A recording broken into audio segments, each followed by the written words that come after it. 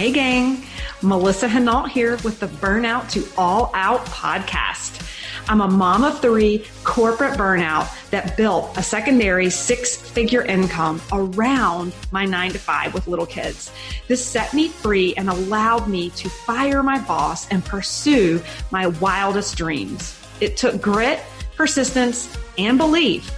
But now, operating multiple 6-figure businesses as an online entrepreneur and business coach, I have become a serial entrepreneur with a passion to inspire more burnouts to take the leap and go all out and live out their dreams. Each week, I'll bring you inspiring all-out guests, lifestyle business tips, and tools to empower you to take the leap from burnout employee to all-out entrepreneur, making your passion your paycheck. If this mom of three, corporate burnout, can go all out, so can you. My goodness, you guys are going to love this podcast interview with fellow mastermind, amazing serial entrepreneur, Rebecca Cafiero. You'll hear her journey all the way from real estate through network marketing to now an amazing business coach who's launched this whole mastermind around pitching yourself and being an effective pitcher. And when I say pitcher, I mean presenting yourself and presenting the opportunity with credibility. Do you own a business? Are you starting up a business?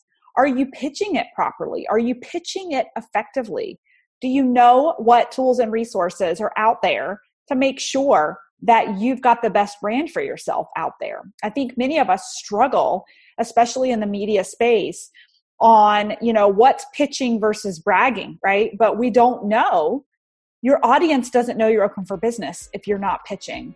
Take a listen. I think you guys are really going to enjoy this, and such an inspiring burnout to all out story as well.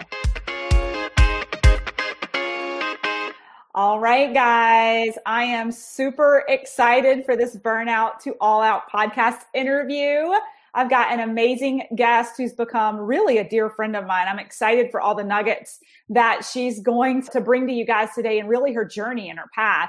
Just a reminder for those of you maybe that are listening to the podcast, we're actually streaming live right now in our Burnout to All Out Facebook page. But I have an amazing guest. I just want to jump right into her bio here so you guys can get excited for who you're going to hear from today. Rebecca Cafiero is a business and visibility strategist, TEDx speaker. She's a best-selling author, and she's a mother of two. Prior to becoming an entrepreneur, she spent 13 years in corporate America. I know a lot of my followers can really relate to that. And she was leading in sales and marketing teams. She's a frequent speaker on time management. I know she's made impact for me in my business, coaching me on time management, healthy habits, personal optimization, and living with balance, which I also want to dig into a little bit in the first half of the interview. As a sought-after media source, Rebecca's tips have been featured in popular publications, including Reader's Digest, Women's Health, U.S. News, World Report, ABC News, as well as interviews on NBC.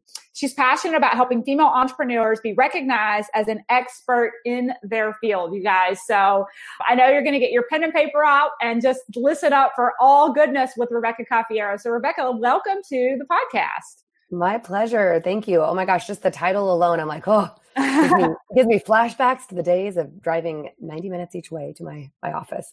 Oh my gosh. Yes. And we're going to get into that. So, but before we do, just so you guys know really how Rebecca and I know each other, we both hire the same business coach. We're in the same business mastermind. You're probably going to hear us all and my guests talk about it as a broken record that every business coach, every great leader has someone who's leading them, right? And so we connected in the mastermind and we've just become fast friends. And I'm excited to see you in Sedona in a couple weeks, actually. Oh, likewise. So let's just dive right in. Let's go back to the 90-minute commutes back and forth, because this whole podcast is all about entrepreneurs who were burnt out before taking the leap and really becoming that lifestyle entrepreneur and making their passion their paycheck. So that our listeners can learn a little bit more about you, Rebecca. Take us all the way back to your corporate days where you were spending 90 minutes a day in the car before the brink of the aha moment of having to get out of what you're doing. Can you bring us back to that life? Yes. Actually, I'm going to go a little bit further back. I just want to preface this by saying I never wanted to be an entrepreneur.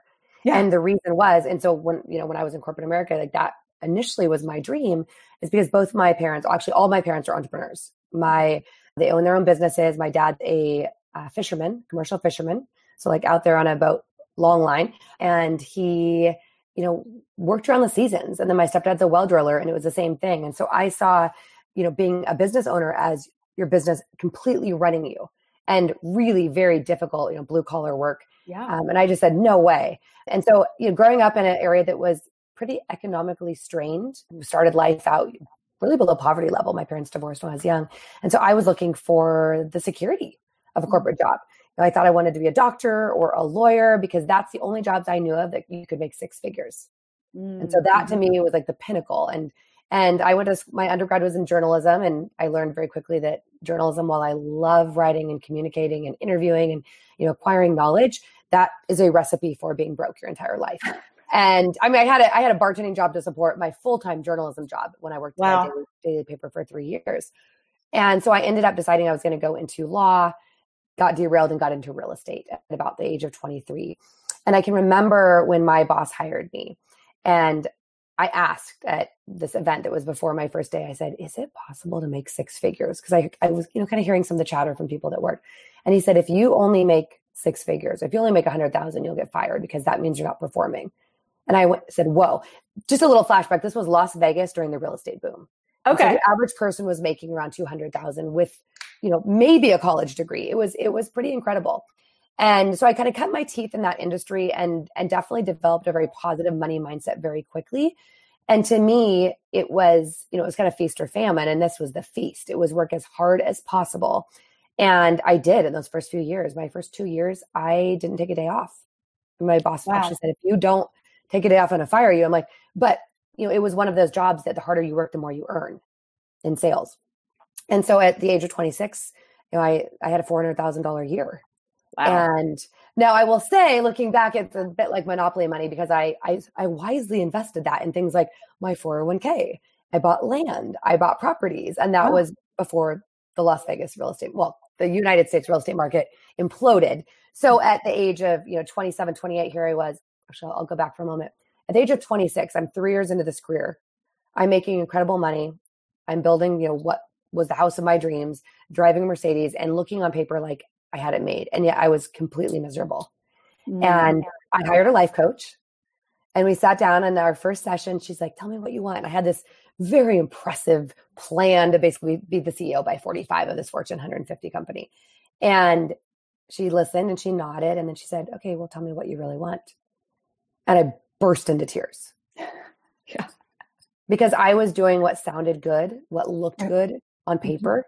Yep. But, I'm a firm believer we're three-dimensional beings. Yeah. And we don't live on paper. And so what I realized is while my job excited me because it was new and I was learning and the capability of earning money was incredible, I had this glimpse at that age that money, while it can provide a lot of wonderful things, does not buy happiness. And as hard as I was working, over the next 2 years, I lost everything. What I kept was experience. Wow. Yeah. Yeah. But it took me 9 years from that meeting with that life coach to actually be burnt out enough to make a change. Oh my gosh. Yeah. So, and let's get into that. And I think that you are just hitting on so many things that I've experienced too. And I think that's maybe one of the reasons we've connected so well is just, but you recognized it at a much earlier age than I did. I mean, I know it sounds like it took you 9 years to take full action on it. But I know for me, my blinders were on so hard for so many years of just achieve, title, move up the ranks until you practically break. You look around and you're like, I cannot keep this up. I physically, emotionally, mentally cannot keep this up. Right. Okay. So you had this huge peak in real estate and then the real estate market crashed. Right. And you kind of reinvented yourself. So what happened next? Well, I stayed in real estate. I just was on the darker side of real estate. So I went from, selling someone their actually retirement home. I typically sold 50 plus, but which was, even though I didn't love it, it wasn't my be all end all passion. I still loved working with people. I loved, helping people. And I felt really positive about it. And when the market crashed, it was, any job possible. So there was even a short time, which I don't share often, but I went into B2B sales selling internet. Oh, wow.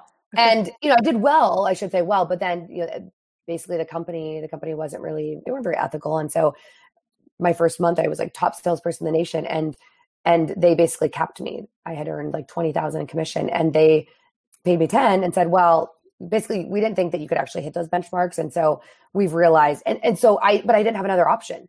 So I sat there for the next, 4 or 5 months angry because somebody had changed the rules of the game. Yeah. And I had no power. I wasn't in control. Yeah. And I realized at that time, I was like, oh, this, I want to, but I still wasn't looking for an entrepreneurial opportunity. I was looking at, I need to align myself with a company that's going to do what they say. And then I worked, again, during the recession, I worked for a company that we bought foreclosures at auction. And you want to talk about the ugly side of real estate, when you're negotiating cash for keys to help people that are foreclosed on getting out of their house. And you see that it's just a sad time. It was a sad time. And then as the market started to recover, I got back into a job with a builder as a director of sales and then as a VP of sales. And, I was very happy to be back into then a job that was paying well. And there was some security and some certainty. But what finally happened is while I was in that job where I was working, buying foreclosures at auction, my boyfriend at the time got diagnosed with stage 4 cancer.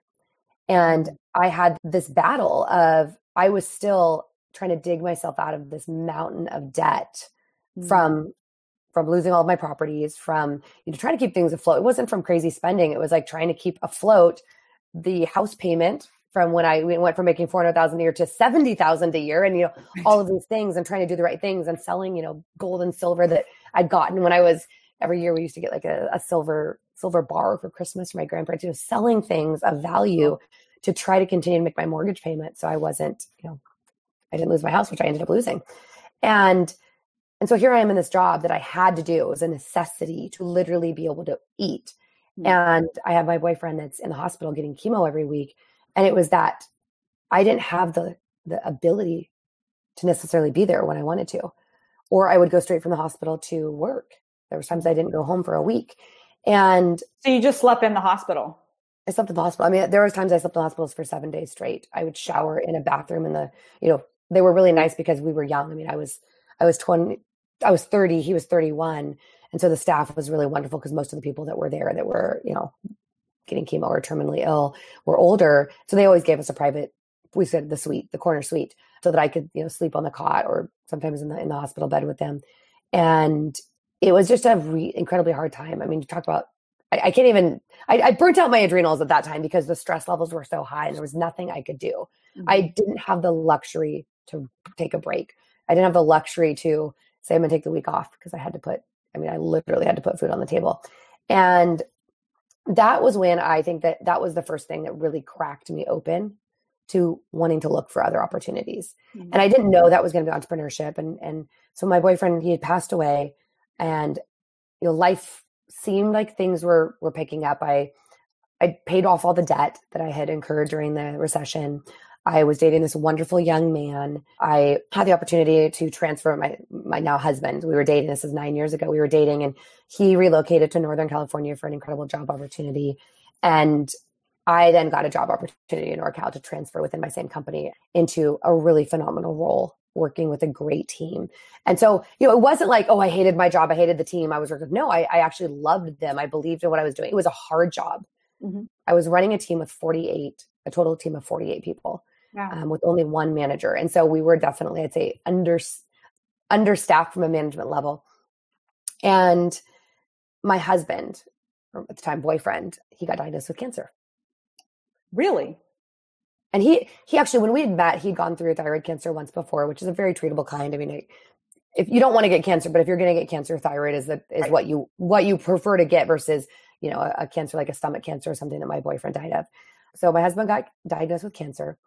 And I was like, how can this happen again? Like, how can lightning strike twice? And it was one of those moments you're like, what are you going to put, universe, God, what are you going to pile on me? Like, is this a test? And and I really hope I pass it, because if not, it's going to break me. And so he was going, we were just kind of doing what's called a wait and see, which is waiting to see what they were going to prescribe for treatment. He'd already had a complete thyroidectomy before we met and radiation. I'm moving up to Northern California. We're kind of waiting and seeing. And right before I moved up, like I was going to come up and had my first day at work. It was already all scheduled and organized. They were shutting down all the sales office. I was doing a big meeting, basically like an operations meeting where I was going to be presenting. And about 10 days before, he got his surgery date. And it was the same day as that meeting. And here I am going to this new position and feeling like there's no way that I can tell them I can't be there and that they need to reschedule the entire division around this surgery. And I asked my husband, I said, boyfriend, I said, do you want me to be there? Because if you do, and he's like, no, it's okay. He's like, it's totally okay. Like, there's nothing you can do. It's not, you're going to be in the room. And I said, all right. But like my heart of hearts said, you need to be there. Yeah. But so could I have asked for the time off? Yes. And they would have made it work. But I was so afraid that if I gave them a reason to doubt my commitment to the company, right, that would affect me. That would affect my ability to move up. That would affect my security. And so I did that meeting. I was sweating through my clothes. I mean, literally, I'm looking at the clock. It was like Ferris Bueller's Day Off, where it just like moves like tick, tick, tick. And here I am in this meeting, trying to smile, trying to be positive and dynamic, and he's in surgery. Yeah. And I did leave early. I left after the meeting and I cried on the 2.5-hour drive to the hospital. And I just remember thinking, I never want to be in this situation again where I don't feel like I have a choice. So that was like the moment. That was like the moment that broke you. Like, that was the moment. I love this quote. I don't know where I got it from, but it's not mine. But sometimes you have to fall to know like where you stand. It sounds like that was your moment of just like, it sounds like you just were like, I literally have no control over this scenario. So where did your journey take you from there as far as recognizing this whole burnout situation? It was something you loved, but you had no control. What happened next to take you on the trajectory of truly owning your life, becoming a lifestyle entrepreneur, becoming a serial entrepreneur, and a ridiculously successful woman that you are now? About 11 months later, I got offered a job promotion from an area sales manager to a VP of sales and marketing. And this was something that even 5 years earlier would have been the absolute pinnacle. I mean, VP of Fortune 500, Fortune's 1000 company for their number one most profitable division. I would have been I was the youngest female VP, youngest VP actually in general, and one of the few females. And I took it, but when it was offered, my heart sank. I was like, I don't want this, but I don't know how to say no. Like, people will think I'm crazy because why would I give this up? This is a golden opportunity. And I took it, but I was already thinking, how can I get out? And I, at the time, actually thought I was like, what can I do? Like, what can I do that I can earn $250,000 or more a year that will give me security? And I looked at things like, I'd always loved photography. Like, well, could I do wedding photography or could I do this? I didn't realize that there was something else I could do in business, because while I had tremendous knowledge and skill in that area of new home real estate development, it wasn't even general real estate. It was like a very specific niche. I didn't have any interest in going to another company. Like, I did love the company. I loved the team. I wanted out of the industry because everyone was going through the same thing.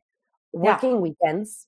I mean, there was times I'd get up at 6 a.m. and be checking my email, responding to emails, and I would be getting offers and be on the phone with salespeople at 9:30, 10 o'clock, closing deals. And then I was on call all weekend long. And there was never a reprieve unless I took a vacation where my boss, who was one of my best friends, and she was like, she would tell people, don't email her, like literally don't send her emails.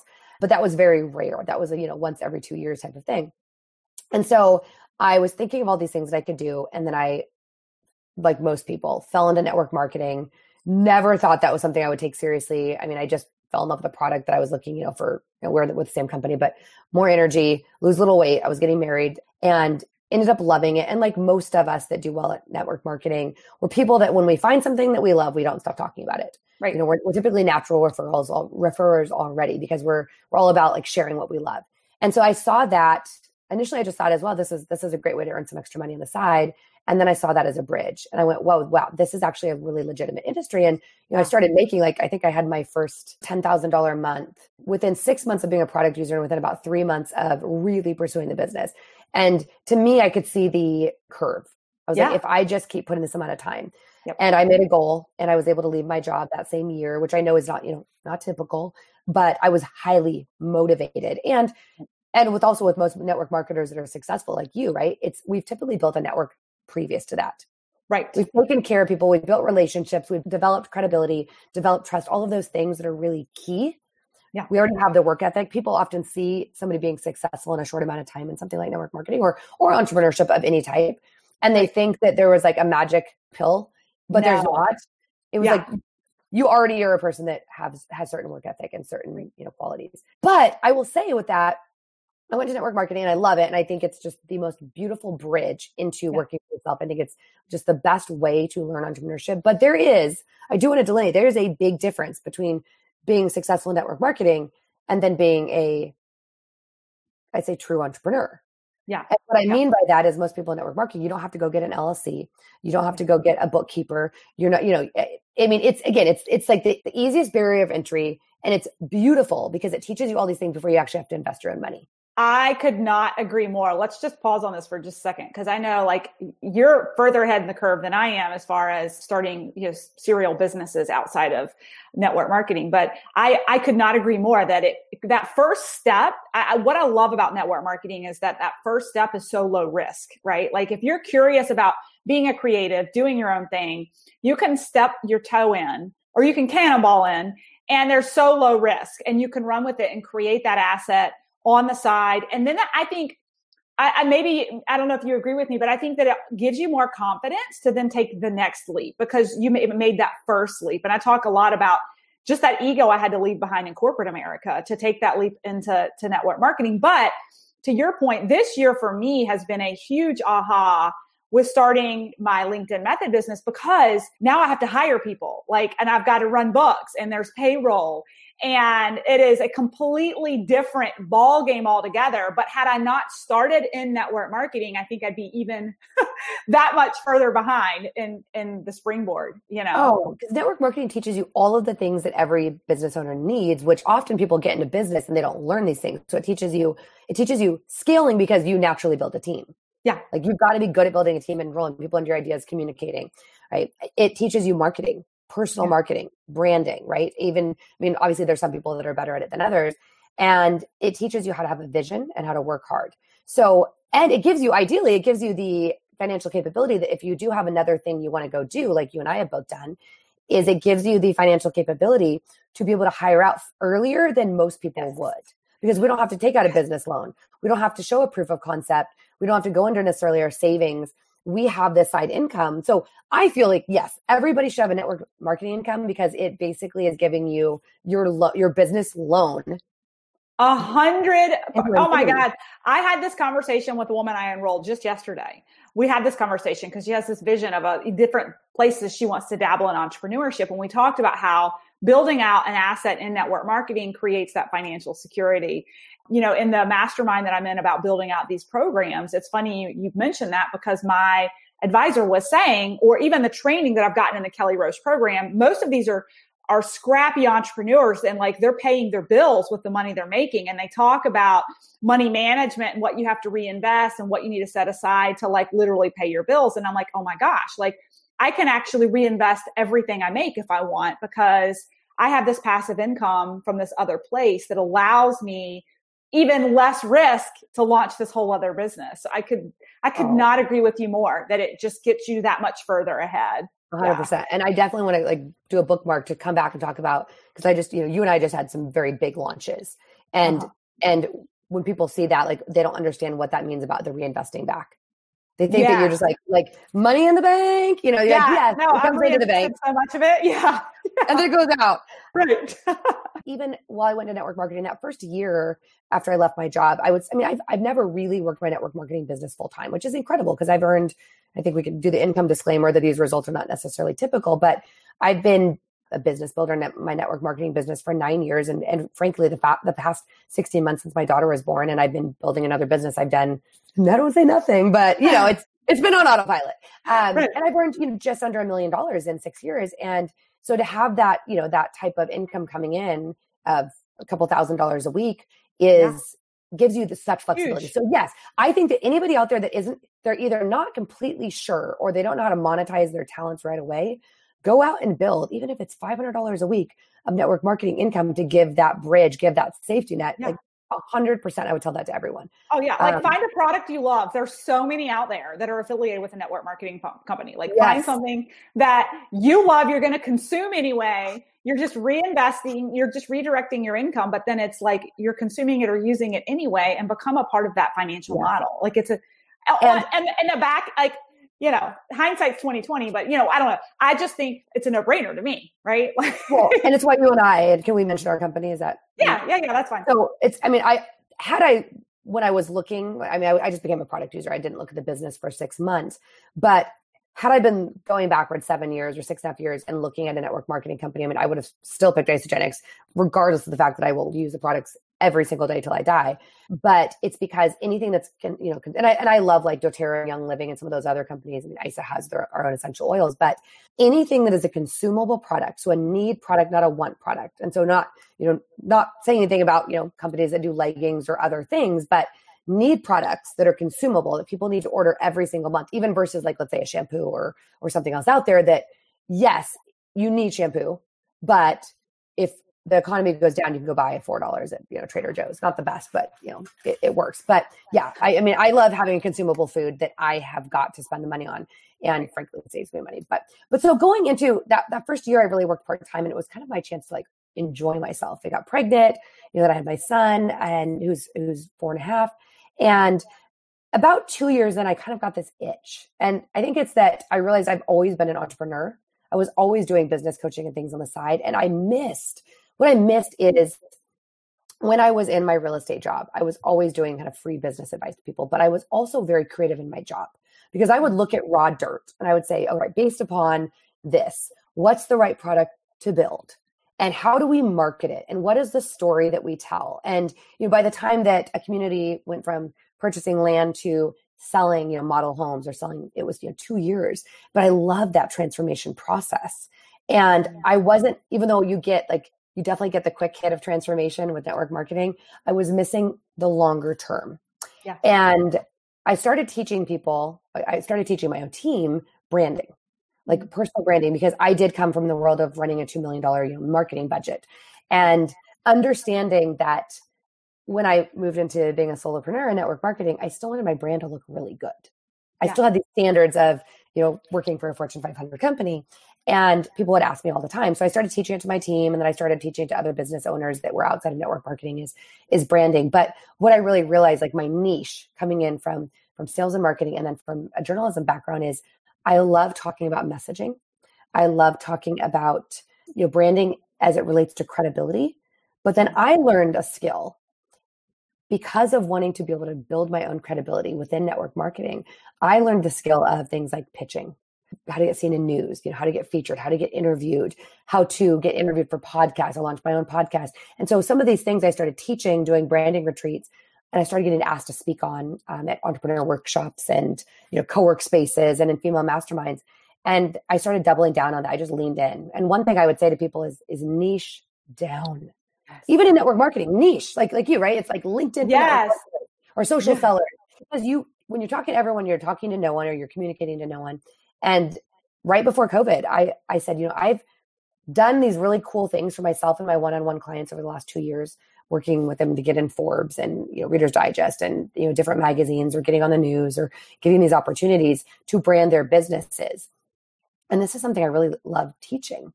And I decided to start a course and then a mastermind around the idea of building visibility, credibility, which leads to profitability. Because I am a true believer that there's a triangle called the expert triangle, right? If you think about being an expert, you've got one leg that's visibility. You have got to get in front of people. Mm-hmm. But you also have to have credibility, because there's a lot of influencers out there that, yes, you might buy the clothes there, but you're not going to take a business course from them. Right. They don't have credibility. They entertain. And then there's a lot of people that are very credible, but they have no audience. And so you can't monetize that audience of two. Yeah. And then there's the bottom is profitability, which is how are you actually monetizing both the visibility and the credibility? And when you're doing all of those things, you're a profitable expert.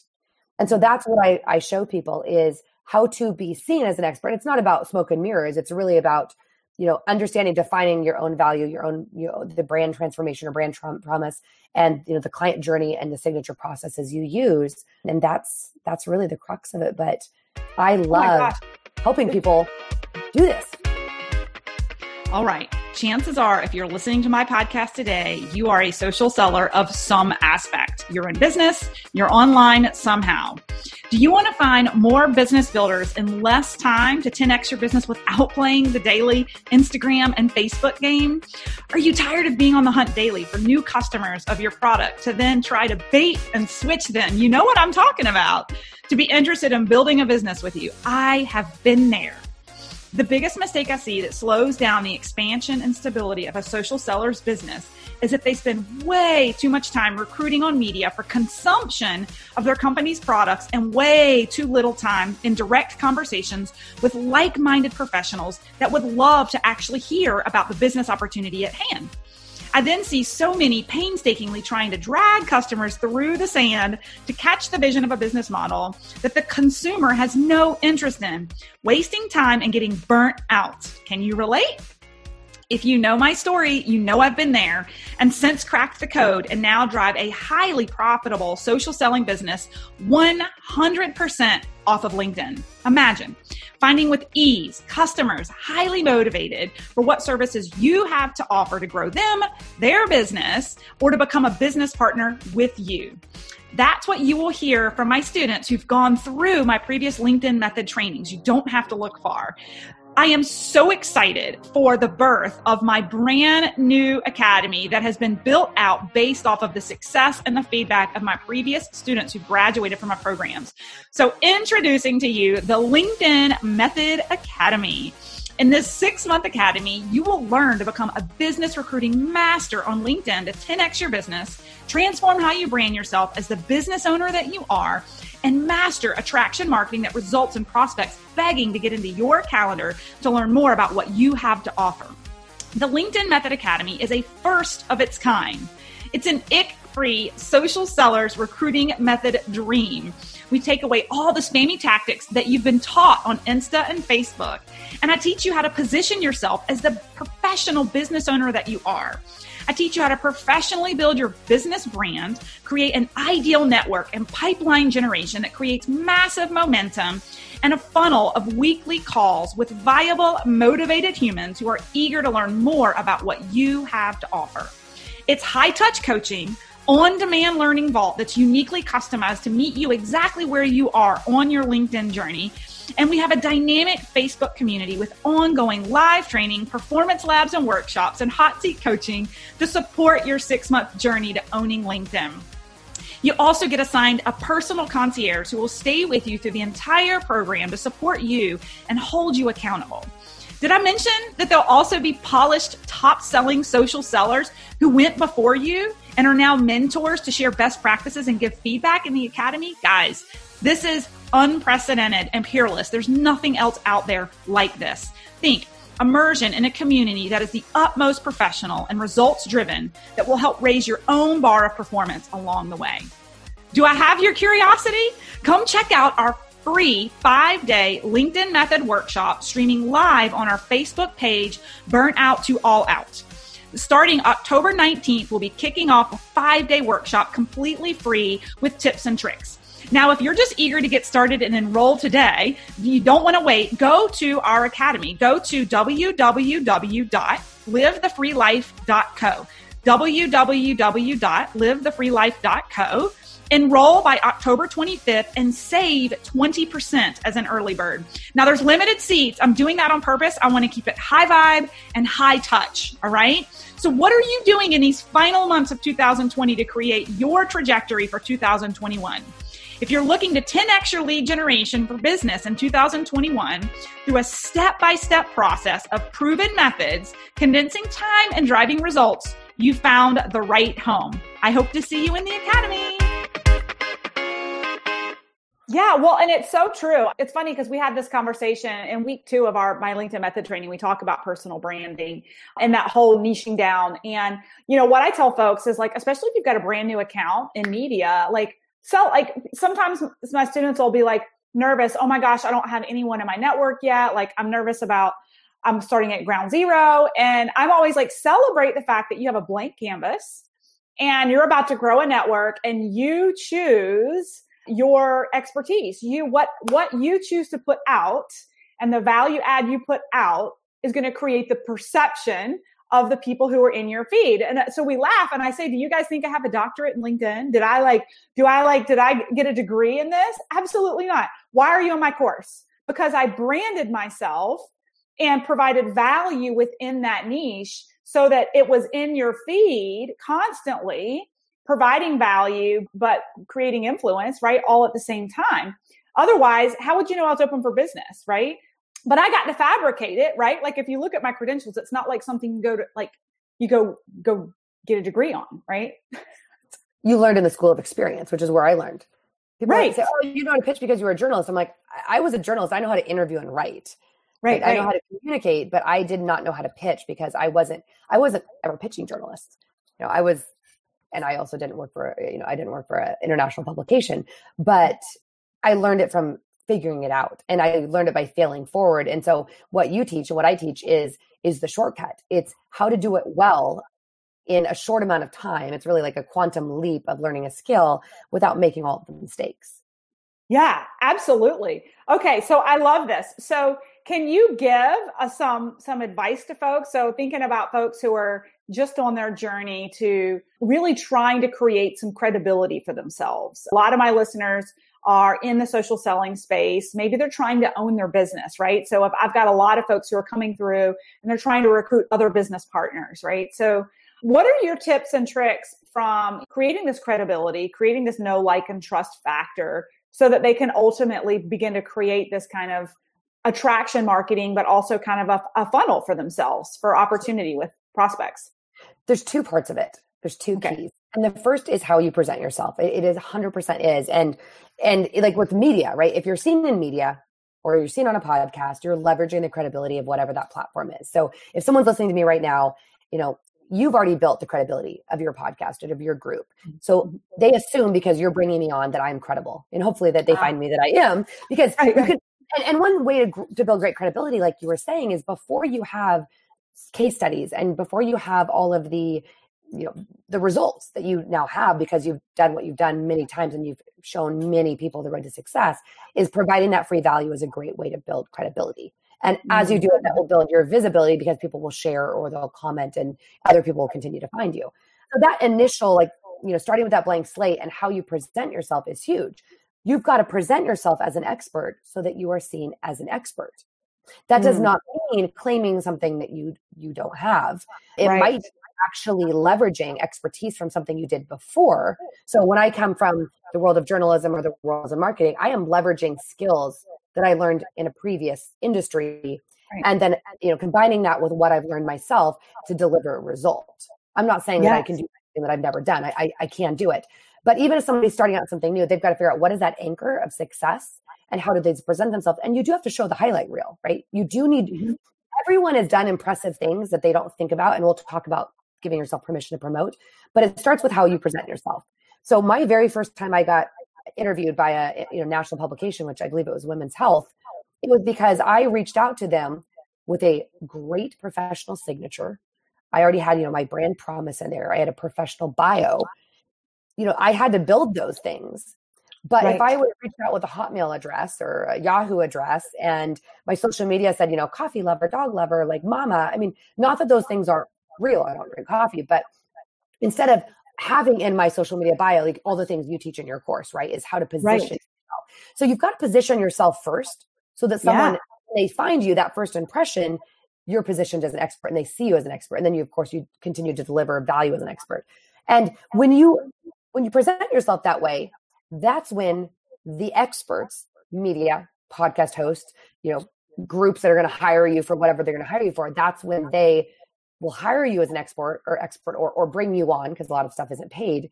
And then when you communicate it to their audience, and then by the way, your audience, right? Because when you post this podcast, when your episode goes live, I will of course share that with my audience. And so that builds credibility with my audience who already follows me. It shows that credibility is continuing to be built. But as far as strategies, like there's so many strategies and tactics. I have a course that teaches all of this. It teaches, what do you do to pitch the news? What do you do to differentiate yourself? What are the things, like some of it is strategies, but some of it is things like, hey, before you pitch a reporter, if you've got their name when you're pitching them, go follow them on social media. Go interact with them. What platform do they get the least engagement with? Like those types of things are more on the soft skills.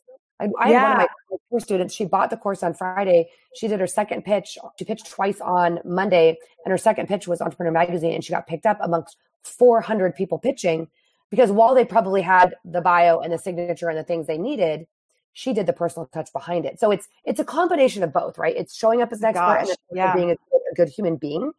But before we get into that, I want to address the permission to promote, because what I see this in network marketing, is you go to your event or you get your training and you have everything you need to be successful. You've got the strategies, you've got the tips, you've got the framework, and then you're trying to figure out why this person that's on stage is so much more successful. And the biggest thing that I found outside of just I'd say general work ethic, right, is you have to put in the work, is the misalignment when you don't really feel aligned with promoting yourself. And so I'd love to break that down because I feel like everyone can get some gems from this. So this is just the number one reason I see people not being successful. It's not resources, because there's resources out there if you're resourceful. It's understanding like what is the definition of promoting. And so to promote something is to further or progress something. So it's like to actively encourage something. And first of all, we need to understand that we all want to further our business, right? I mean, who doesn't want their business to be more successful? Right. I mean, we all do, but we can't wait for someone to be giving us opportunities. And this is the same thing in pitching. Like people are like, I'm waiting for someone to reach out to me and ask me to be a podcast guest. And I'm like, no, you got to go ask for it. You have to raise your hand. You need to create opportunities. And so secondly is really giving yourselves permission. And so the idea of this permission is that we've often, especially as women, we've been told, we shouldn't talk about ourselves. Don't be too much. Don't be too loud.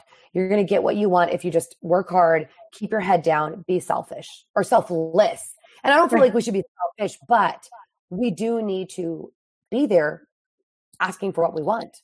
And the second thing is we need to understand that our business is not us. We are a human being. We are breathing life into the entity that is our business. We are separate, right? And that's when you become an entrepreneur, is you go out and get your LLC, and your LLC is this, and it makes its own money, and it, and then it pays you as a human being. But if we believe in this value that we have and our ability to impact, and we want to give every opportunity to that business to let it grow. And you're a mom, right? I want people to think about your business like a baby. It's pure potential that needs so much work and handholding and protection and advocacy. And think about, what would you do to have your child be successful? Like right now, most people are remote schooling. So what resources would you get for your child so that they can be successful in that program? What would you do? Would you reach out to the teacher if there was an issue? What would you tell your child that they can accomplish anything you set their mind to? So why are we not doing this for our own businesses? So I want you to think, if you're listening as the human being breathing life into your business, it's your responsibility and it's your privilege to promote your business. So true. So good. That one of the things I'm constantly saying to my team, and even to the folks in my LinkedIn training, is like, really take a hard look at yourself and ask, am I expecting a 6-figure payout? And I'm like, what would you pay yourself for the effort that you're putting into your business? Right? Are you giving it a 6-figure effort, or are you giving it a hobby effort with expectation of 6 figures on the back end? Right. And I love what you're saying about investing too, because I know for me, from a very early standpoint in my business, and actually I'm going to do a podcast on this, but even as a very early entrepreneur, network marketer in the first year, I reinvested a lot of the money I was making, because most people who are building out a network marketing business they didn't have that money before, right? Like you were paying your bills before. And there's this like misperception of like the income comes in and then people, they spend it frivolously, and I constantly would return it back into my business. I was investing in things like a new laptop, so I wasn't working off of my corporate computer, or maybe I was investing in incentives for my team for top enrollers for business trips and stuff like that. But I was just constantly investing. And then we get to where we are today, and just constantly investing in ourselves as business owners by being a part of masterminds, business coaches, to continue to reinvest, right? I don't know if you've found this with the team that you've led in the past in network marketing, but for some reason, there's this disconnect. I find that a lot of people come into it and want 6 figures. The mindset's not right for how they're reinvesting in their self to actually break through to that platform, that level, but also the true effort it takes to get there. Don't expect what you want to invest. And that starts with time. Yeah. There's people that want it to be easy. They don't want to invest their time, but like they want the 6-figure or multiple 6-figure lifestyle without putting in the work to get there. So they're like, oh, I'm a network marketer now, so I'm going to, time freedom. And you're like, but you haven't actually earned it yet. Like the reality is you are going to have less time, especially if you're still working, when you're working your job, plus doing network marketing, you're going to have significantly less time for a period of time before you earn the luxury of more time. And I'll tell you that first year when I was working my corporate job, which was a 60, 70 hour a week job, and then I was working my network marketing business 20 plus hours a week on top of that, I gave up watching TV. I gave up. Maybe I do a date night, like we do a date night. So once a week, this was before children, but I gave up all those things to get the freedom later. And that freedom wasn't just about, the vacations. That's great. But that freedom was when my husband got cancer the third time, which was when our son was 10 months old. I should say he got it before that, but when he went in for his third surgery and I had to take a month off from my business, that was a luxury that I had earned because I put in the work. And even now, the luxury of being able to have my business, my network marketing business in the backseat while I build this other business, it's just like my heart and soul. But from an investment standpoint, same thing. You did the work. Oh, well, I think I invested. I hired my first coach, my first business coach, who, yes, they helped me in network marketing, but they helped me in mindset and all these other things. I hired that first coach, which was, I think it was like $2,500 or $3,000 that I hired them. And I had made maybe $10,000 at that point. So that was a big portion of what I had earned. I reinvested back. And same thing is, I saw what my leaders were doing and I was like, what was working and how they were investing. And I said, well, I want to do this or more. And so I was investing, and I always thought it was so interesting that when you raise up leaders and you're giving incentives and, all the things, of course, that are within compliance, but you're giving bonuses or shipping promotions or different things, and they take advantage of it to help grow their business. And then they don't want to do that when it's their time to have a leader. Yeah. And so I think that is a thing that, as a leader, you have to have that investment mindset. And this year in my business, like I just had my biggest month ever. I had in less than a month, in 3 weeks, I had $100,000 launch. It's super exciting. And I want to celebrate that. But at the same time, like I put in the work. Like people see that like, oh, you made $100,000 in 3 weeks. I said, well, I joked that that took 40 years because it took me building all of those skills. Right. But it actually took the last 6 months during COVID. I worked without really pay. I had my network marketing income, but I worked on all these things that launched. And what I have invested this year in masterminds, I'm in 2 masterminds, but also in the back end of the business, right? This is the difference between, I said, network marketing and like being a CEO, entrepreneur, building out a course, building out a mastermind. Like the amount I invested this year will be $100,000. So when I joked that, 100,000, it wasn't hundreds because some people are making payments on the launch, but when 50,000 in that week went into my bank account, 37,000 went right back out to pay other things. So yes, did I pay myself? I gave myself a disbursement, an owner disbursement of $3,500. So right. My person didn't make 50,000 or 100,000. My business made it. But that investment, what that investment was for, is that investment is to scale. That's right. That investment is to go $200,000 last year to ending the year $100,000 a year and being at $1 million plus next year. That is the cost of building, growing a business and growing a team and growing all of the metrics and the systems you need behind the scenes to be able to have $100,000 a month every month. Absolutely. Oh my gosh. And I couldn't agree more. I've been experiencing the exact same thing, right? It was like, I invested in the mastermind and I hired a business coach. I think I've probably invested maybe 60 grand this year between masterminds and private coaches. But the interesting thing is my income is nearly quadrupled, right? And so it would not have gone in that direction.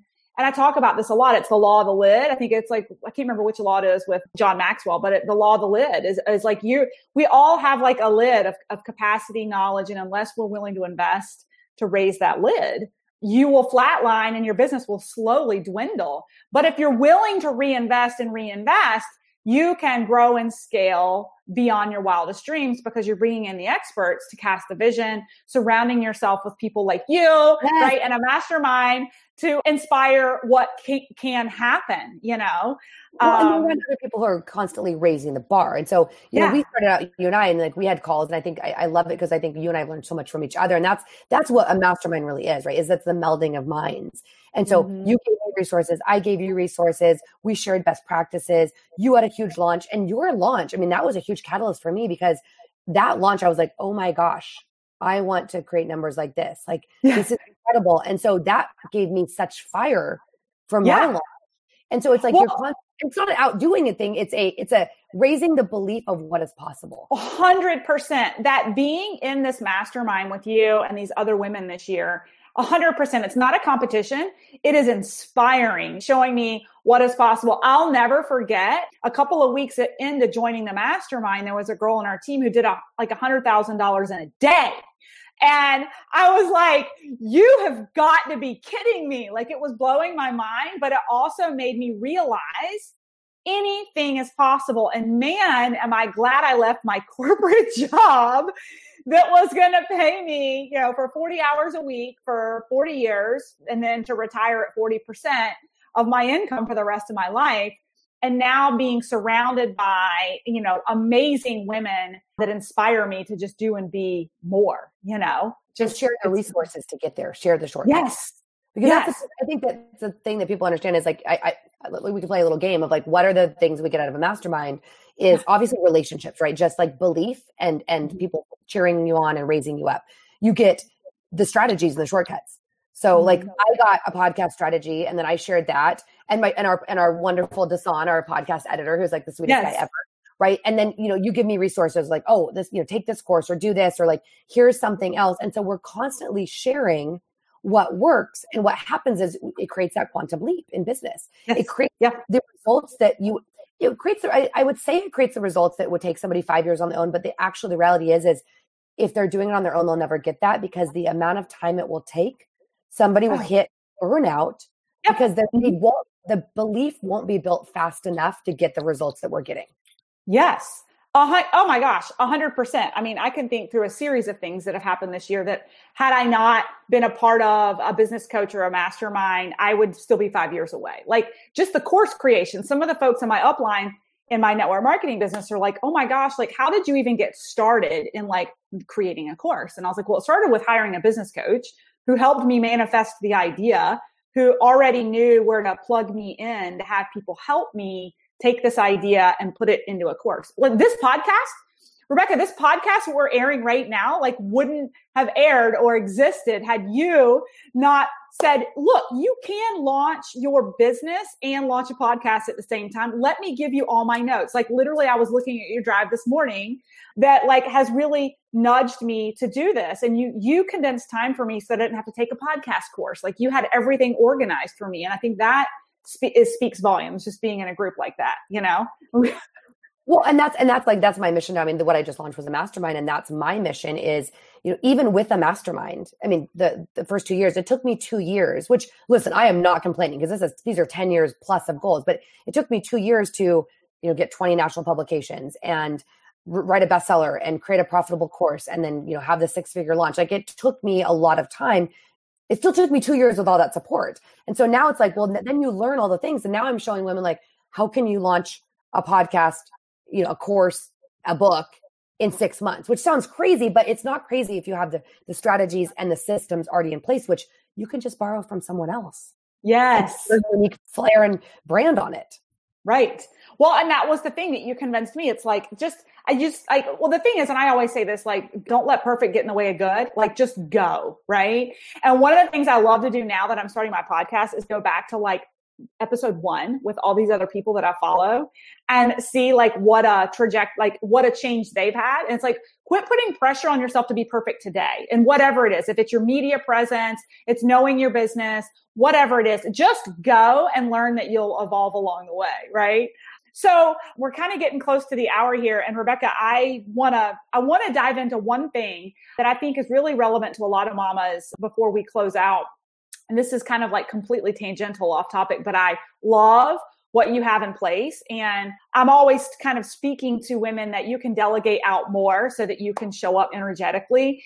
And so one of the things that I know for all my burnouts that are listening to this or in the process of trying to get out of burnout and go all out, one of the things as a mom, especially, I think that's so important is that infrastructure around the house, in the house, that allows for you to delegate things that don't give you, like that you need help with, that you're okay passing over to drive your business better, energetically show up better with your spouse, with your kids. I think a lot of women, I have private clients I've talked with about this. They have this guilt that like, if I'm hiring out for someone to do my laundry or cook the dinner or help with the kids, that like, that people will think less of me, right? Like, so I love asking my entrepreneurial mamas who work from home, what does your infrastructure and support look like in the house? And I want all you women to be listening to this because it's brilliant.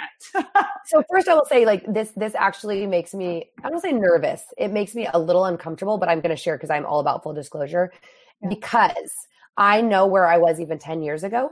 I mean, I had a house cleaner, but even 10 years ago, making incredible money, I had this idea and it was because I grew up, my grandparents were immigrants. I grew up with a mom, that was one of 8 kids that they worked out in the fields, like making their own money to buy their clothes for school. And so there's a part of me that like, and I love the work ethic I grew up with. I love it. Okay. Especially as women though, I feel like we become mom martyrs where we have to do everything because nobody does it the way that we can do it. Oh my gosh. Yes. And that is a recipe for disaster. And I remember looking at people that, when I tell you my framework of support, that had significantly less of a framework than me. And I was like, how fussy, like, oh, she has a nanny and she doesn't even work. Like I now look back and I'm like, wow, I was such a judgy little person, twit, right? Judgy little twit, because what I've realized, well, 2 things. One is if you're listening, I can tell you that the recipe to happiness is not by trying to make other people happy. Yeah. Okay. So that's the first thing is, and this, okay, so everything goes back into giving yourself permission. We said permission to promote, and that's things like stepping into your alter ego. But the real thing is you need to give yourself permission to do what's going to make you happy. Because when you are happy, you can do anything. And so now I will say the structure that I have now did not start out at the level of support that it now has. Okay. So it started out with, I started out with having a house cleaner when I was like 24, 25, because I was in real estate and I was working and I could make more money. And you've got to sit down and look at what is your time worth? What can you earn? And tasks that are one of 2 things. They're either worth less than what your hourly rate is, or you really don't enjoy them. Like if you love cooking, you could probably, order meals or meal boxes that would be less expensive than you cooking. But if you love cooking and that fuels you, cook. Okay. I do that once a week. And I love a glass of wine cooking dinner. Yes. If somebody's keeping up with the kids. Yes. And that's sometimes when I watch a bad show. I don't sit down and watch TV, but I will turn something on if I'm cooking. But so I started with a house cleaner. And then the first year with my network marketing business and my child. So the first 2 years I did it all on my own, except for the house cleaner. And it was a recipe for disaster. I was trying to be a full-time mom, a full-time business owner. My husband was doing an MBA program and starting a startup and going through cancer. And I broke. I mean, I literally, he got out of the hospital for a month and I was at my breaking point as an entrepreneur. And by then, as an entrepreneur, we have radical responsibility mindset. So I had no one to blame. There was no boss. It was no one else's fault. I did this to myself. And so he said, well, get help then. And I was like, I'm a hypocrite. If I came home to be home, so I could have a baby, and now I'm going to hire someone. And so I had to get out that hypocrisy, like martyrdom. And I hired a nanny who also helped with cooking, who is still with me 4 years later and is like, I joke, she's my sister wife. So it started with a nanny and that, saying, oh my gosh, now I could actually go get my nails done or go get a workout or do these other things that fulfilled me. And so then it went to, then I got a VA, to help part-time. And then so I'll just talk about the last year because I really sat down when I joined the mastermind 1.5 years ago and I said, what does my life look like? What does it look like for earning $1 million a year? What do I need? What do I need to put in place? And I said, I need an integrator. So someone that's much higher level, more strategic than just a VA. And I said, and I actually need more help than just a nanny because now I have 2 kids. My husband is a founder at a startup. He leaves the house by 6 a.m. He usually gets home sometime between 7 and 10. So I love him and I have a wonderful spouse, but I have very little support in the evenings. And so when my nanny leaves at 4 or before 8, so we got an au pair. Yeah. And so that sounds very fussy, I know, to have 2 people for 2 kids, but my au pair helps in the morning, 7 to 8, and she helps in the afternoons. And she helps so that I can have one-on-one time with my child, or that I can, like when I get off this podcast, I will walk and pick him up at school at noon. So she helps with things like kids laundry and, prepping backpacks so that I can spend time playing chess with him in the morning. Yeah. Or those types of things, or, spending an hour with my daughter, like giving her a bath. And so that's on the personal side. I have a house cleaner that comes twice a week. She does all the laundry. I have my nanny she also does some cooking, and I have the au pair. Yeah. And that also, by the way, now I have date night with my husband twice a week, and I don't pay $100 to a babysitter. Of course. That's amazing. And we can travel and still have a date night when we're like going away for the weekend. On the business side, I have an integrator that works about 30 hours a week. She's going to be coming on full time. I have a VA. I have someone that helps with social media. I do all my own content, but she does posting and engagement, and she helps in the DM, so I just don't get overloaded. I have a team that does the back end of all my course stuff. I have someone that helps me with my email marketing. Even though I do most of my writing, she helps with the email marketing. I have a web designer. So I have a lot of consultants. I technically have a staff of 4, but I have a lot of consultants. But that's what it takes to run a business that scales to 7 figures and then to multiple 7 figures. That's right. Yep. Yeah, that's it. I know it's a lot. No, it's good. The reason I ask every mom that comes on is because it's so important. I interviewed the Burn Bootcamp COO last week. They've got like almost 300 gyms across the country now. And she's got 3 little kids, and she actually has someone who comes in and cooks every single day, and I'm like, I want women to hear this more, because I think that the reason we feel guilty hiring out is because we were that judgy little twit, that now it's like the only reason I think we have this self-sabotage about it is because we judged. And now, so I'm giving all of you listening permission, even my newest associates that I bring in to my business. One of the gals on my team ran really hard and fast, hit director. She's one of the top income earners in the bonus pools for the Northeast. She has a corporate job, and she's home with COVID with 4 kids under 4. And Danielle, I love you if you're listening. And I told her, I said, what are you doing with all this income that's coming in with Isagenix? Like, can you not redirect some of that to outsource some things in your house, whether it's to clean the house, do the laundry? Like, this is the time to create some space for yourself. And I couldn't agree more, Rebecca, with that, like coming home. My husband and I went through this conversation too, where when I quit corporate and I came home, literally for a year or two, there was this juggle or struggle of like role responsibility in the house, because I was like, I came home to work from home. I didn't come home to and to have a flexible schedule and spend more time with my kids, but I'm working. Yeah. And so it took us some time to come up with what needs to be outsourced, because I'm home, but I'm not doing laundry. I'm home, but I'm not cleaning the house. Right. When I have my time, I want to be with my kids. I want to spend it judiciously so that energetically I'm the best version of myself for everyone. So 100%. I don't feel funny about sharing what you're outsourcing, because I actually love it. And I want to give other women permission to do that. Well, and I would say I would absolutely have a cook. The reason I don't is like I said, my nanny is an incredible cook. So she cooks like 2 dinners. I fast. So I fast in the morning, and then I have shakes. Yeah. And then I have I'm a plant-based eater. So I have, seeds and things. And then for dinner, usually either I cook, the au pair will make meal once or twice a week, or we have a delivery service called Thistle that's like $10 to $12 organic, sustainable, gluten-free, plant-based meals. And so the reason I don't need to is that my life and the way that we eat doesn't really require like complication. Right. But I have no problem with that at all. That sounds wonderful. And right. When your kids are bigger, maybe you'll want a nice gourmet meal cooked. Yes. or I have date night and go. Because your kids are still pretty little too. Yeah, they're 4 and 16 months in. And the other thing, of all of this is I'm building a house too. Our house, we're going to move in about 45 days. That's why I'm sitting here with my bedroom office. But we're building a house, and it's the same thing as like you have a general contractor who takes care of things for you. That's like our integrator. And then you have all of these different people. You could not do it on your own. So people need to just have the mindset that you don't necessarily need to hire everything you need for 2 years out, but you need to have a plan to scale. Not just your business, but your life. Yes. Yes. So that you can sit down and maybe just like the other night, I got in the bathtub. I took a sea salt bath. I read a Lee Child's Jack Reacher book. That is not personal development. And I relaxed because that's what I needed to show up the next day as the best version of myself. That's right. Oh my gosh. And I think that we have a great business coach that really emphasizes that. I think it helps us make that a priority. Well, this has been so wonderful. So two things. First of all, Rebecca, where can people find you and follow you right now? So you could go to Instagram at Rebecca Cafiero, REBECCA, as in Frank, IERO, or my website, RebeccaCafiero.com. And that will go to, you can find my book on Amazon from there, my podcast, my course, everything is on my website. Is your mastermind still open? Do you have anything that you're offering right now? Is there anything people can go check out? I technically have one spot. I have about 6 people that we're in final talks for it because I am capping it at 20. And most likely, I mean, if the group is listening live, they could look at it, but that'll be gone the next 2 days. But I will be launching another one in January. And then I have my course, which I'll have you put the link in for. They can attend my free masterclass, which is called Unleash Your Expertise. And it's kind of 3 secrets to being seen as an expert.